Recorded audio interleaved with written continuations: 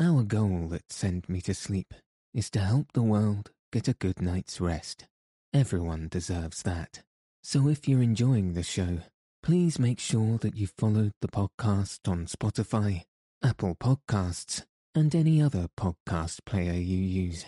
And if you have a moment, review the show on Apple Podcasts. All of this helps the show reach new listeners. Thank you so much for your support. Good evening. Welcome to Send Me to Sleep, the world's sleepiest podcast. I'm your host, Andrew. I'm here to help calm your mind and send you into a peaceful night's sleep. Tonight, to get us into the spooky Halloween spirit, I'll be reading Part 1 of The Legend of Sleepy Hollow by Washington Irving. Part 2, the final chapter, will be published on Halloween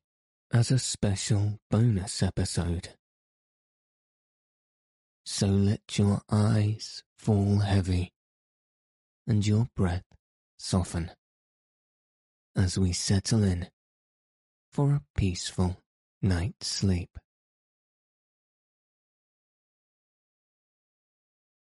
In the bosom of one of those spacious coves which indent the eastern shore of the Hudson, at that broad expansion of the river denominated by the ancient Dutch navigators the Zappan Zee, and where they always prudently shortened sail and implored the protection of St. Nicholas when they crossed, there lies a small market town or rural port, which by some is called Greensburg, but which is more generally and properly known by the name of Tarrytown. This name was given, we are told, in former days by the good housewives of the adjacent country, from the inveterate propensity of their husbands to linger about the village tavern on the market days. Be that as it may, I do not vouch for the fact, but merely advert to it, for the sake of being precise and authentic. Not far from this village, perhaps about 2 miles, there is a little valley, or rather lap of land among high hills, which is one of the quietest places in the whole world. A small brook glides through it, with just murmur enough to lull one to repose, and the occasional whistle of a quail or tapping of a woodpecker is almost the only sound that ever breaks in upon the uniform tranquillity. I recollect that, when a stripling, my first exploit in squirrel shooting was in a grove of tall walnut trees that shades one side of the valley. I had wandered into it at noontime, when all nature is peculiarly quiet, and was startled by the roar of my own gun, as it broke the Sabbath stillness around, and was prolonged and reverberated by the angry echoes. If ever I should wish for a retreat whither I might steal from the world and its distractions, and dream quietly away the remnant of a troubled life, I know of none more promising than this little valley. From the listless repose of the place, and the peculiar character of its inhabitants, who are descendants from the original Dutch settlers. This sequestered glen has long been known by the name of Sleepy Hollow, and its rustic lads are called the Sleepy Hollow Boys throughout all the neighbouring country. A drowsy, dreamy influence seemed to hang over the land and to pervade the very atmosphere. Some say that the place was bewitched by a high German doctor during the early days of the settlement. Others that an old Indian chief, the prophet or wizard of his tribe, held his powwows there before the country was discovered by Master Hendrik Hudson. Certain it is, the place still continues under the sway of some witching power that holds a spell over the minds of the good people, causing them to walk in continual reverie. They are given to all kinds of marvellous beliefs, are subject to trances and visions, and frequently see strange sights, and hear music and voices in the air. The whole neighbourhood abounds with local tales, haunted spots, and twilight superstitions. Stars shoot and meteors glare oftener across the valley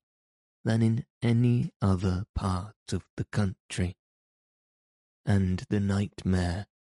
with her whole ninefold, seems to make it the favourite scene of her gambols.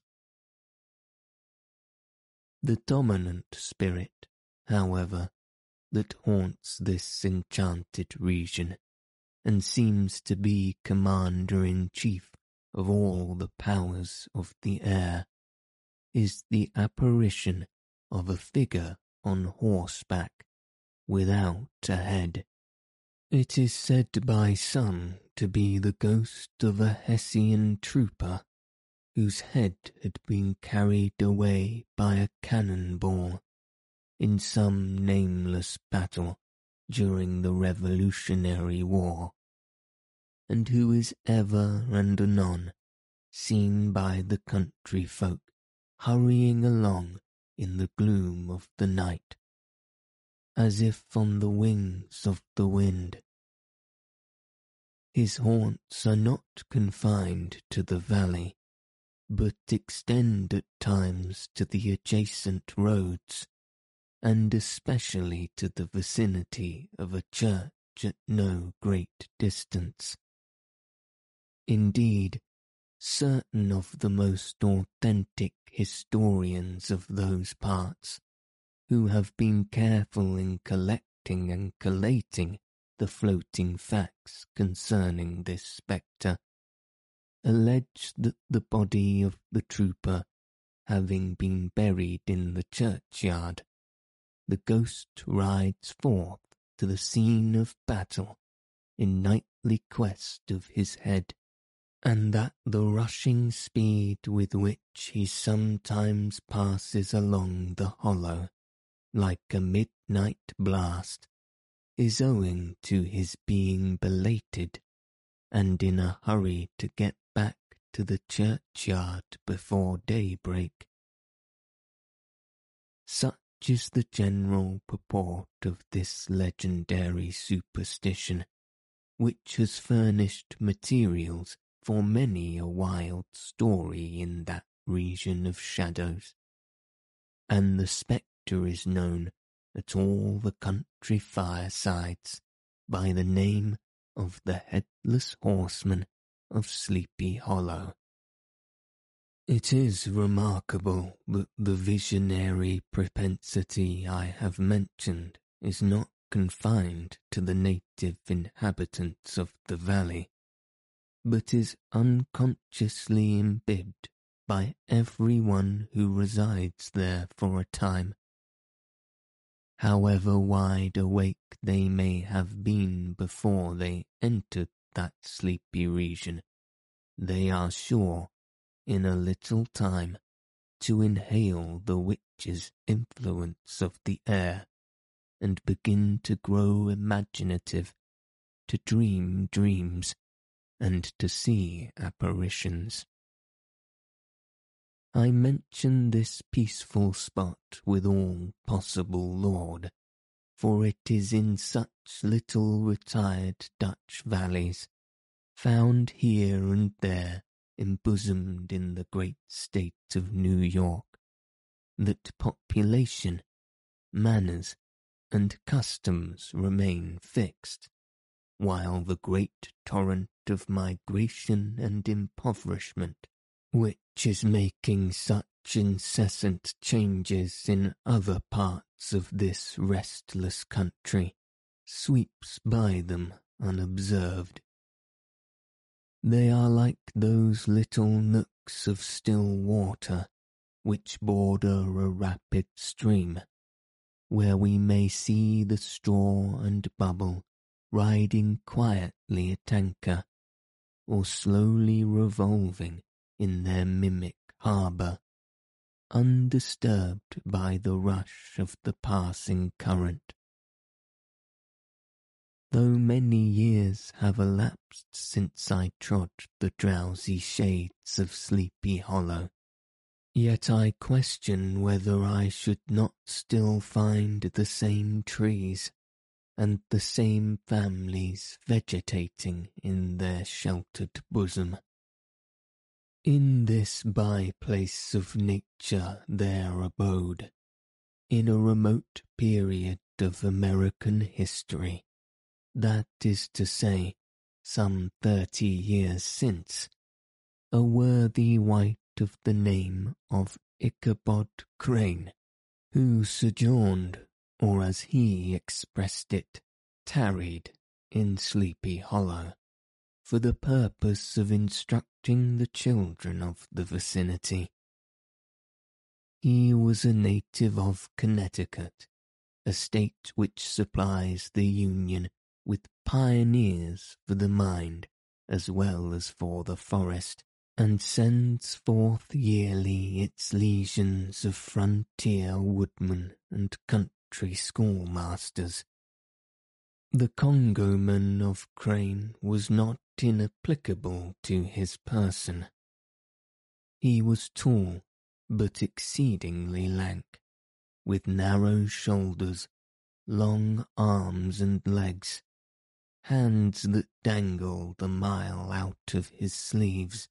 feet that might have served for shovels, and his whole frame most loosely hung together. His head was small and flat at top, with huge ears, large green glassy eyes, and a long snipe nose, so that it looked like a weathercock perched upon his spindle neck to tell which way the wind blew. To see him striding along the profile of a hill on a windy day, with his clothes bagging and fluttering about him, one might have mistaken him for the genius of famine descending upon the earth, or some scarecrow eloped from a cornfield. His schoolhouse was a low building of one large room,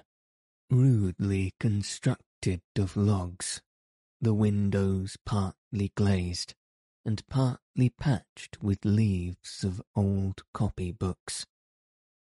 It was most ingeniously secured at vacant hours by a withe twisted in the handle of the door, and stakes set against the window shutters, so that though a thief might get in with perfect ease, he would find some embarrassment in getting out. An idea most probably borrowed by the architect Jost van Houten from the mystery of an eel pot. The schoolhouse stood in a rather lonely but pleasant situation, just at the foot of a woody hill, with a brook running close by and a formidable birch tree growing at one end of it. From hence the low murmur of his pupils' voices, conning over their lessons, might be heard in a drowsy summer's day, like the hum of a beehive, interrupted now and then by the authoritative voice of the master, in the tone of menace or command, or peradventure by the appalling sound of the birch, as he urged some tardy loiterer along the flowery path of knowledge. Truth to say, he was a conscientious man, and ever bore in mind the golden maxim, spare the rod and spoil the child. Ichabod Crane's scholars certainly were not spoiled. I would not have it imagined, however, that he was one of those cruel potentates of the school who joy in the smart of their subjects. On the contrary, he administered justice with discrimination rather than severity, taking the burden off the backs of the weak and laying it on those of the strong. Your mere puny stripling that winced at the least flourish of the rod was passed by with indulgence, but the claims of justice were satisfied by inflicting a double portion on some little tough, wrong-headed, broad-skirted Dutch urchin, who sulked and swelled and grew dogged and sullen beneath the birch. All this he called doing his duty by their parents, and he never inflicted a chastisement without following it by the assurance, so consolatory of the smarting urchin, that he would remember it and thank him for it in the longest day he had to live. When school hours were over, he was even the companion and playmate of the larger boys, and on holiday afternoons would convoy some of the smaller ones home, who happened to have pretty sisters or good housewives for mothers, noted for the comforts of the cupboard. Indeed, it behooved him to keep on good terms with his pupils. The revenue arising from his school was small, and would have been scarcely sufficient to furnish him with daily bread, for he was a huge feeder, and, though lank, had the dilating powers of an anaconda, but to help out his maintenance he was, according to country custom in those parts, boarded and lodged at the house of the farmers whose children he instructed. With these he lived successively a week at a time, thus going the rounds of the neighbourhood, with all his worldly effects tied up in a cotton handkerchief. That all this might not be too onerous on the purses of his rustic patrons, who are apt to consider the cost of schooling a grievous burden, and schoolmasters as mere drones, he had various ways of rendering himself both useful and agreeable. He assisted the farmers occasionally in the lighter labours of their farms, helped to make hay, mended the fences, took the horses to water, drove the cows from pasture, and cut wood for the winter fire. He lay aside, too, all the dominant dignity and absolute sway with which he lorded it in his little empire, the school, and became wonderfully gentle and ingratiating. He found favour in the eyes of the mothers by petting the children, particularly the youngest, and like the lion bold, which Walsum so magnanimously the lamb did hold, he would sit with a child on one knee, and rock a cradle with his foot for whole hours together. In addition to his other vocations, he was the singing master of the neighbourhood, and picked up many bright shillings by instructing the young folks in psalmody. It was a matter of no little vanity to him on Sundays to take his station in front of the church gallery with a band of chosen singers, where, in his own mind, he completely carried away the palm from the parson. Certain it is, his voice resounded far above all the rest of the congregation, and there are peculiar quavers still to be heard in that church, and which may even be heard half a mile off, quite to the opposite side of the mill pond, on a still Sunday morning, which are said to be legitimately descended from the nose of Ichabod Crane. Thus, by divers little makeshifts, in that ingenious way which is commonly denominated by hook and by crook, the worthy pedagogue got on tolerably enough, and was thought by all who understood nothing of the labour of head work to have a wonderfully easy life of it. The schoolmaster is generally a man of some importance in the female circle of a rural neighbourhood, being considered a kind of idol, gentleman-like personage, of vastly superior taste and accomplishments to the rough country swains, and,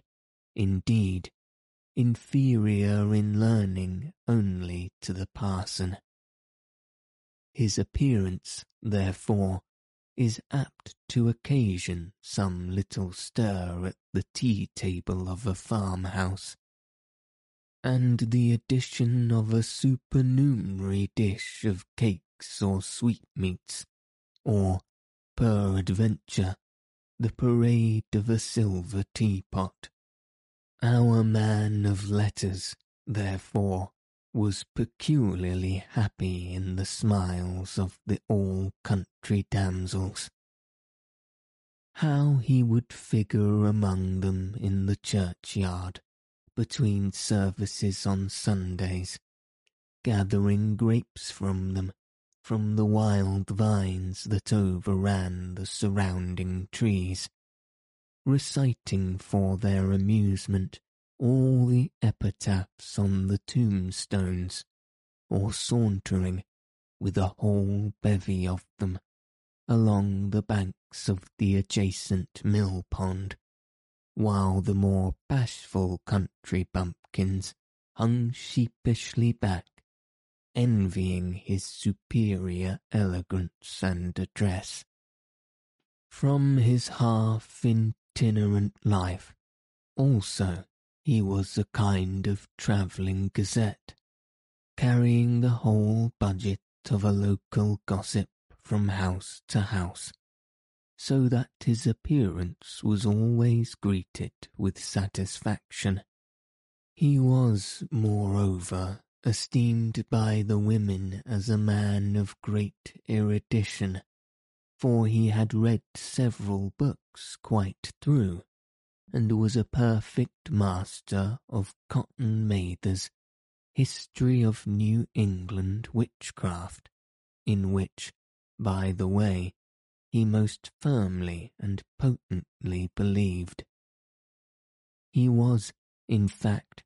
an odd mixture of small shrewdness and simple credulity. His appetite for the marvellous and his powers of digesting it were equally extraordinary, and both had been increased by his residence in his spell-bound region. No tale was too gross or monstrous for his capacious swallow. It was often his delight, after his school was dismissed in the afternoon, to stretch himself on the rich bed of clover bordering the little brook that whimpered by his schoolhouse, and there con over old Mather's direful tales, until the gathering dusk of evening made the printed page a mere mist before his eyes. Then, as he wended his way by swamp and stream and awful woodland to the farmhouse where he happened to be quartered, every sound of nature at that witchening hour fluttered his excited imagination. The moan of the whip-poor-will from the hillside, the boding cry of the tree-toad, that harbinger of storm, the dreary hooting of the screech-owl, or the sudden rustling in the thicket of birds frightened from their roosts. The fireflies, too, which sparkled most vividly in the darkest places, now and then startled him, as one of uncommon brightness would stream across his path, and if, by chance, a huge blockhead of a beetle came winging his blundering flight against him, the poor varlet was ready to give up the ghost, with the idea that he was struck with a witch's token. His only resource on such occasions, either to drown thought or drive away evil spirits, was to sing psalm tunes, and the good people of Sleepy Hollow, as they sat by their doors of an evening, were often filled with awe at hearing his nasal melody, in linked sweetness long drawn out, floating from the distant hill or along the dusky road. Another of his sources of fearful pleasure was to pass long winter evenings with the old Dutch wives, as they sat spinning by the fire, with a row of apples roasting and spluttering along the hearth, and listen to their marvellous tales of ghosts and goblins, and haunted fields, and haunted brooks, and haunted bridges, and haunted houses, and particularly of the Headless Horseman, or Galloping Hessian of the Hollow, as they sometimes called him. He would delight them equally by his anecdotes of witchcraft, and of the direful omens and portentous sights and sounds in the air, which prevailed in the earlier times of Connecticut, and would frighten them woefully with speculations upon comets and shooting stars, and with the alarming fact that the world did absolutely turn round, and that they were half the time topsy-turvy. But if there was a pleasure in all this, while snugly cuddling in the chimney-corner of a chamber that was all of a ruddy glow from the crackling wood-fire, and where, of course, no spectre dared to show its face, it was dearly purchased by the terrors of his subsequent walk homewards. What fearful shapes and shadows beset his path, amidst the dim and ghastly glare of a snowy night. With what wistful look did he eye every trembling ray of light streaming across the waste fields from the distant window. How often was he appalled by some shrub covered with snow, which, like a sheeted spectre, beset his very path. How often did he shrink with curdling awe at the sound of his own steps on the frosty crust beneath his feet, and dread to look over his shoulder, lest he should behold some uncouth being tramping close behind him. And how often was he thrown into complete dismay by some rushing blast, howling among the trees, in the idea that it was the galloping Hessian on one of his nightly scourings. All these, however, were mere terrors of the night, phantoms of the mind that walk in darkness, and though he had seen many spectres in his time, and been more than once beset by Satan in divers shapes, in his lonely preambulations, yet daylight put an end to all these evils, and he would have passed a pleasant life of it, in despite of the devil and all his works, if his path had not been crossed by a being that causes more perplexity to mortal man than ghosts, goblins, and the whole race of witches put together, and that was a woman. Among the musical disciples who assembled one evening in each week to receive his instructions in psalmody was Katrina van Tassel, the daughter and only child of a substantial Dutch farmer. She was a blooming lass of 18, plump as a partridge and rosy-cheeked as one of her father's peaches, and universally famed, not merely for her beauty, but her vast expectations. She was withal a little of a coquette, as might be perceived even in her dress,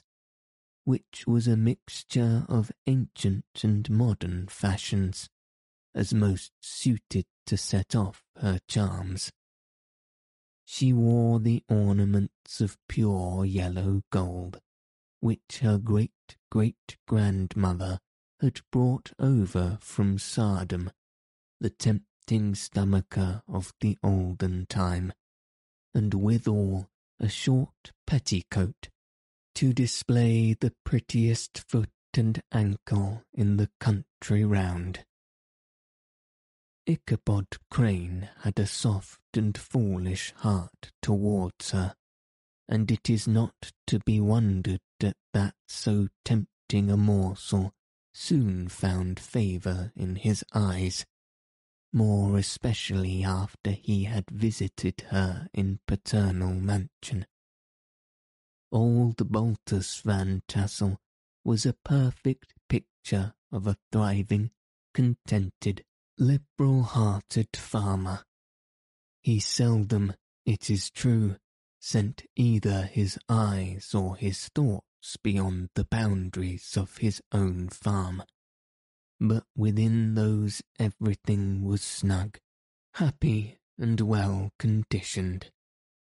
He was satisfied with his wealth, but not proud of it, and piqued himself upon the hearty abundance,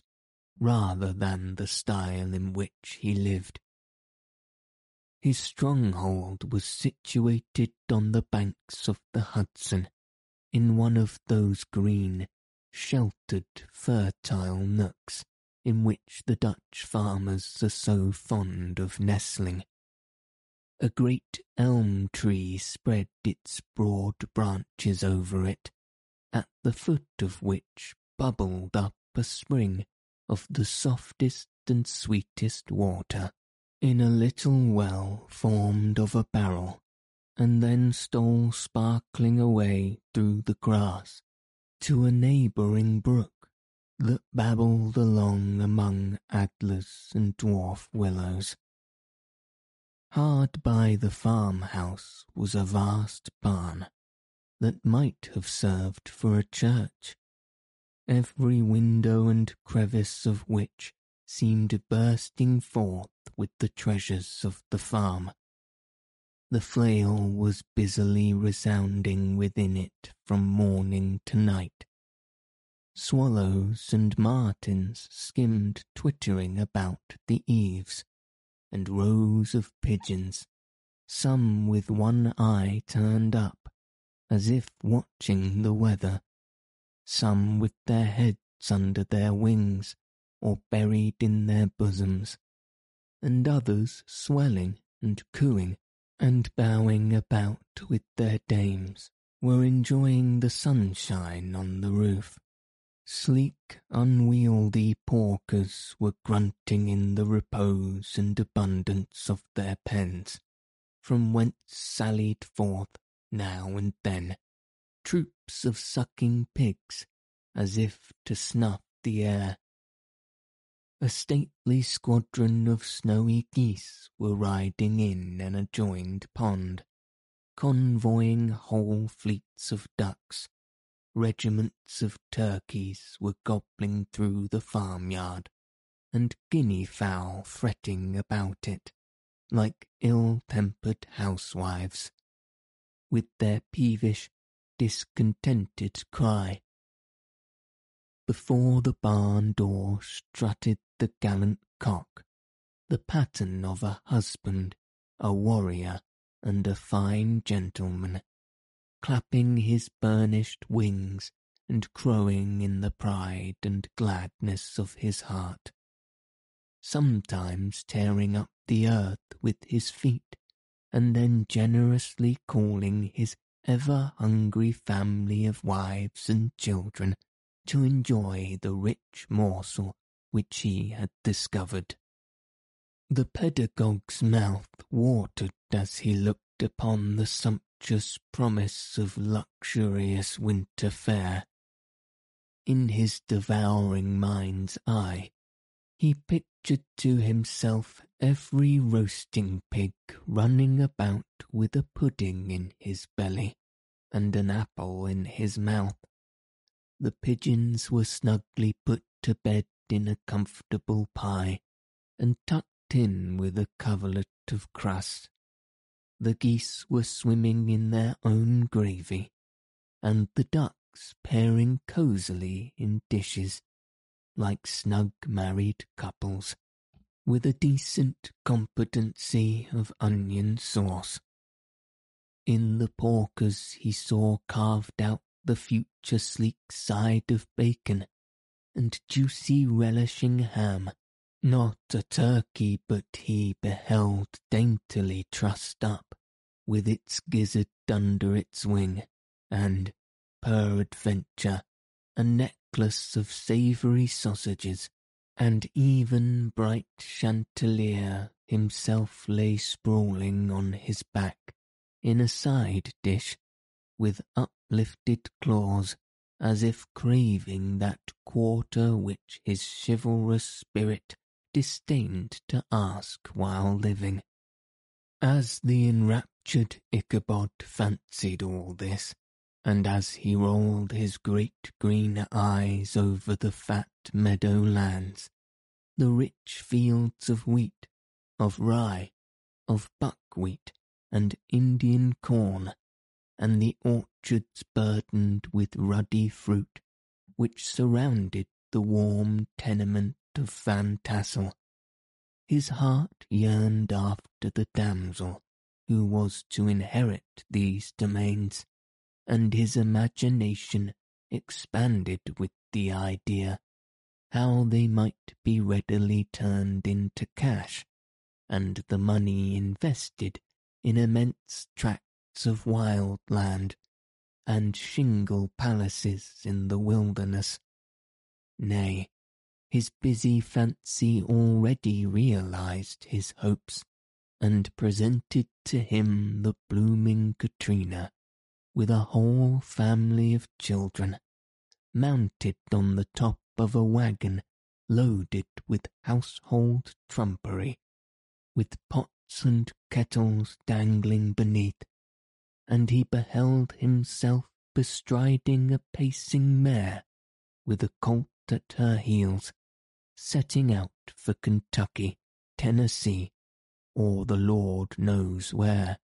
When he entered the house, the conquest of his heart was complete. It was one of those spacious farmhouses, with high, rigid but lowly sloping roofs, built in the style handed down from the first Dutch settlers, the low projecting eaves forming a piazza along the front, capable of being closed up in bad weather. Under this were hung flails, harness, various utensils of husbandry, and nets for fishing in the neighbouring river. Benches were built along the sides for summer use, and a great spinning wheel at one end and a churn at the other showed the various uses to which this important porch might be devoted. From this piazza the wondering Ichabod entered the hall, which formed the centre of the mansion, and the place of usual residence. Here rows of resplendent pewter, ranged on a long dresser, dazzled his eyes. In one corner stood a huge bag of wool, ready to be spun. In another, a quantity of linsey woolsey, just from the loom, ears of Indian corn, and strings of dried apples and peaches hung in festoons along the walls, mingling with gourd of red peppers, and a door left ajar gave him a peep into the best parlour, where the claw-footed chairs and dark mahogany tables shone like mirrors, andirons, with their accompanying shovels and tongs, glistening from their covert of asparagus tops. Mock oranges and conch shells decorated the mantelpiece. Strings of various coloured bird eggs were suspended above it. A great ostrich egg was hung from the centre of the room, and a corner cupboard, knowingly left open, displayed immense treasures of old silver and well-mended china.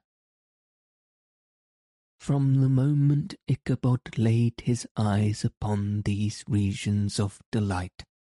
the peace of his mind was at an end,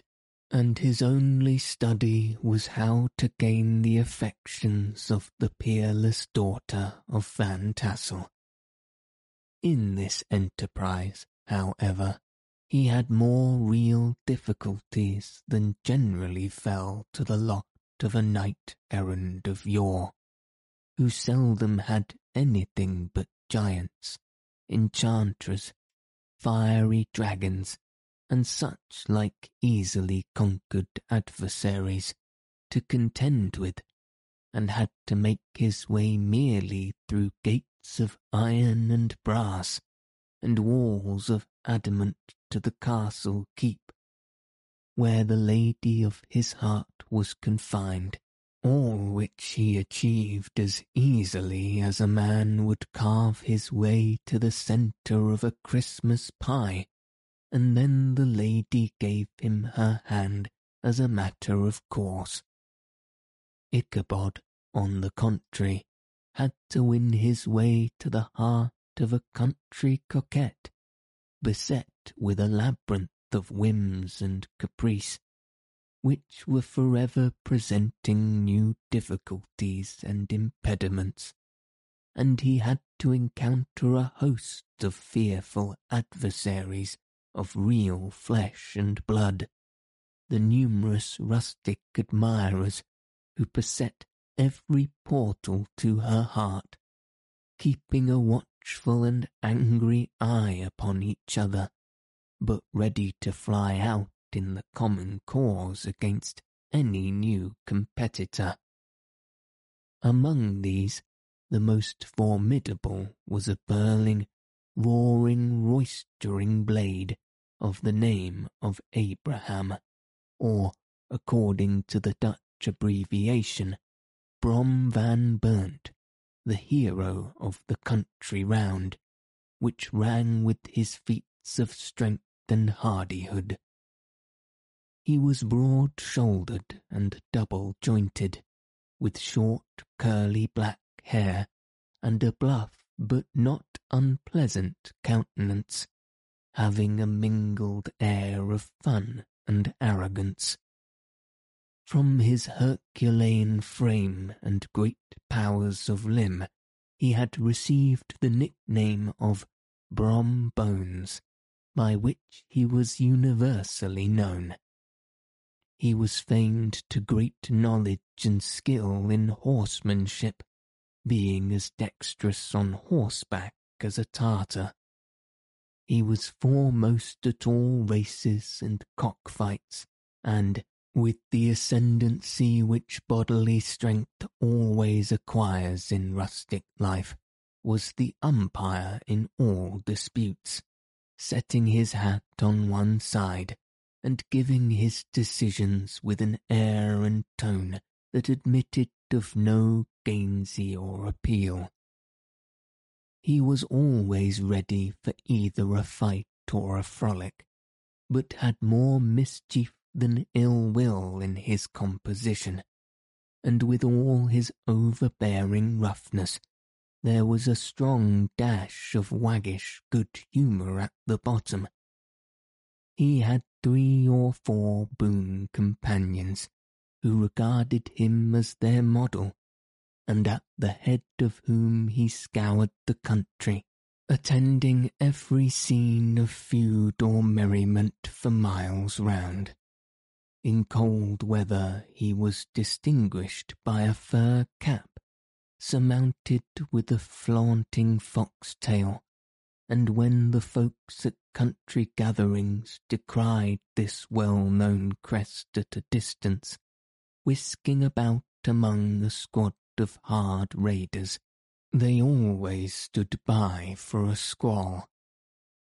Sometimes his crew would be heard dashing along past the farmhouses at midnight, with whoop and halloo,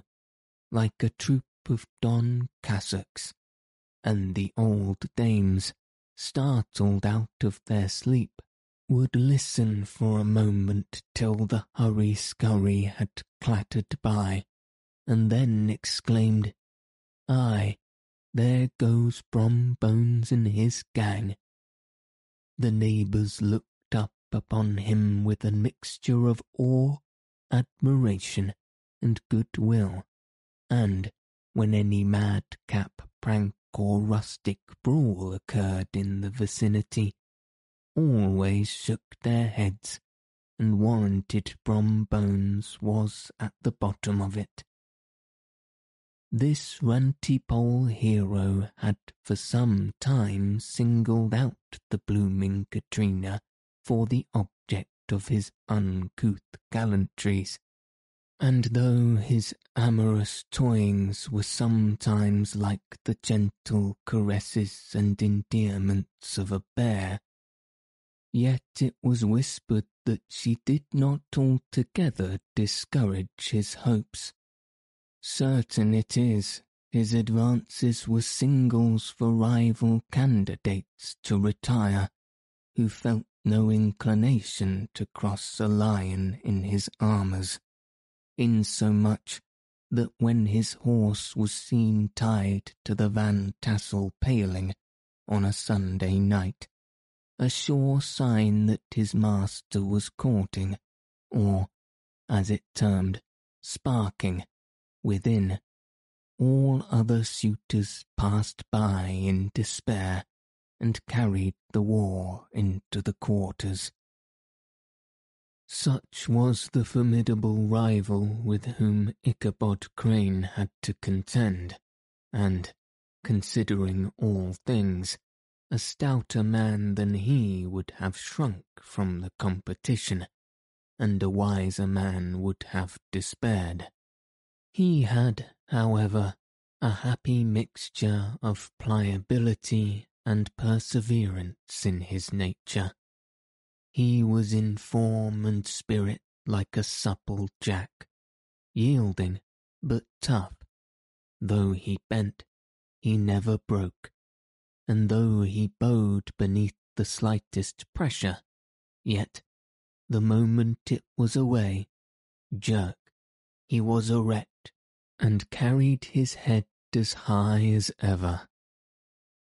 To have taken the field openly against his rival would have been madness, for he was not a man to be thwarted in his armours, any more than his stormy lover, Achilles. Ichabod, therefore, made his advances in a quiet and gently insinuating manner. Under cover of his character of singing master, he made frequent visits at the farmhouse. Not that he had anything to apprehend from the meddlesome interference of parents, which is so often a stumbling block in the path of lovers. Bolt Van Tassel was an easy, indulgent soul. He loved his daughter better even than his pipe, and, like a reasonable man and an excellent father, let her have her way in everything. His notable little wife, too, had enough to do to attend to her housekeeping and manage her poultry, for, as she sagely observed, ducks and geese are foolish things, and must be looked after, but girls can take care of themselves. Thus, while the busy dame bustled about the house, or plied her spinning wheel at one end of the piazza, honest Bolt would sit smoking his evening pipe at the other, watching the achievements of a little wooden warrior, who, armed with a sword in each hand, was most valiantly fighting the wind on the pinnacle of the barn. In the meantime, Ichabod would carry on his suit with the daughter by the side of the spring under the great elm, or saunter along in the twilight, that hour so favourable to the lover's eloquence. I profess not to know how women's hearts are wooed and won. To me they have always been matters of riddles and admiration. Some seem to have but one vulnerable point or door of access, while others have 1,000 avenues, and may be captured in 1,000 different ways. It is a great triumph of skill to gain the former, but a still greater proof of generalship to maintain possession of the latter, For man must battle for his fortress at every door and window. He who wins 1,000 common hearts is therefore entitled to some renown, but he who keeps undisputed sway over the heart of a coquette is indeed a hero. Certain it is, this was not the case with the redoubtable Brom Bones, and from the moment Ichabod Crane made his advances, the interests of the former evidently declined. His horse was no longer seen tied to the palings on Sunday nights, and a deadly feud gradually arose between him and the preceptor of Sleepy Hollow. Brom, who had a degree of rough chivalry in his nature, would fain have carried matters to open warfare and have settled their pretensions to the lady according to the mode of those most concise and simple reasoners, the knights errant of yore, by single combat. But Ichabod was too conscious of the superior might of his adversary to enter the lists against him. He had overheard a boast of Bones that he would double the schoolmaster up and lay him on a shelf of his own schoolhouse, and he was too wary to give him an opportunity. There was something extremely provoking in this obstinately pacific system. It left Brom no alternative but to draw upon the feuds of rustic waggery in his disposition, and to play off boorish practical jokes upon his rival. Ichabod became the object of whimsical persecution to Bones and his gang of rough riders. They harried his hitherto peaceful domains, smoked out his singing school by stopping up the chimney, broke into the schoolhouse at night, in spite of his formidable fastenings of withe and window stakes, and turned everything topsy-turvy, so that the poor schoolmaster began to think all the witches in the country held their meetings there. But what was still more annoying,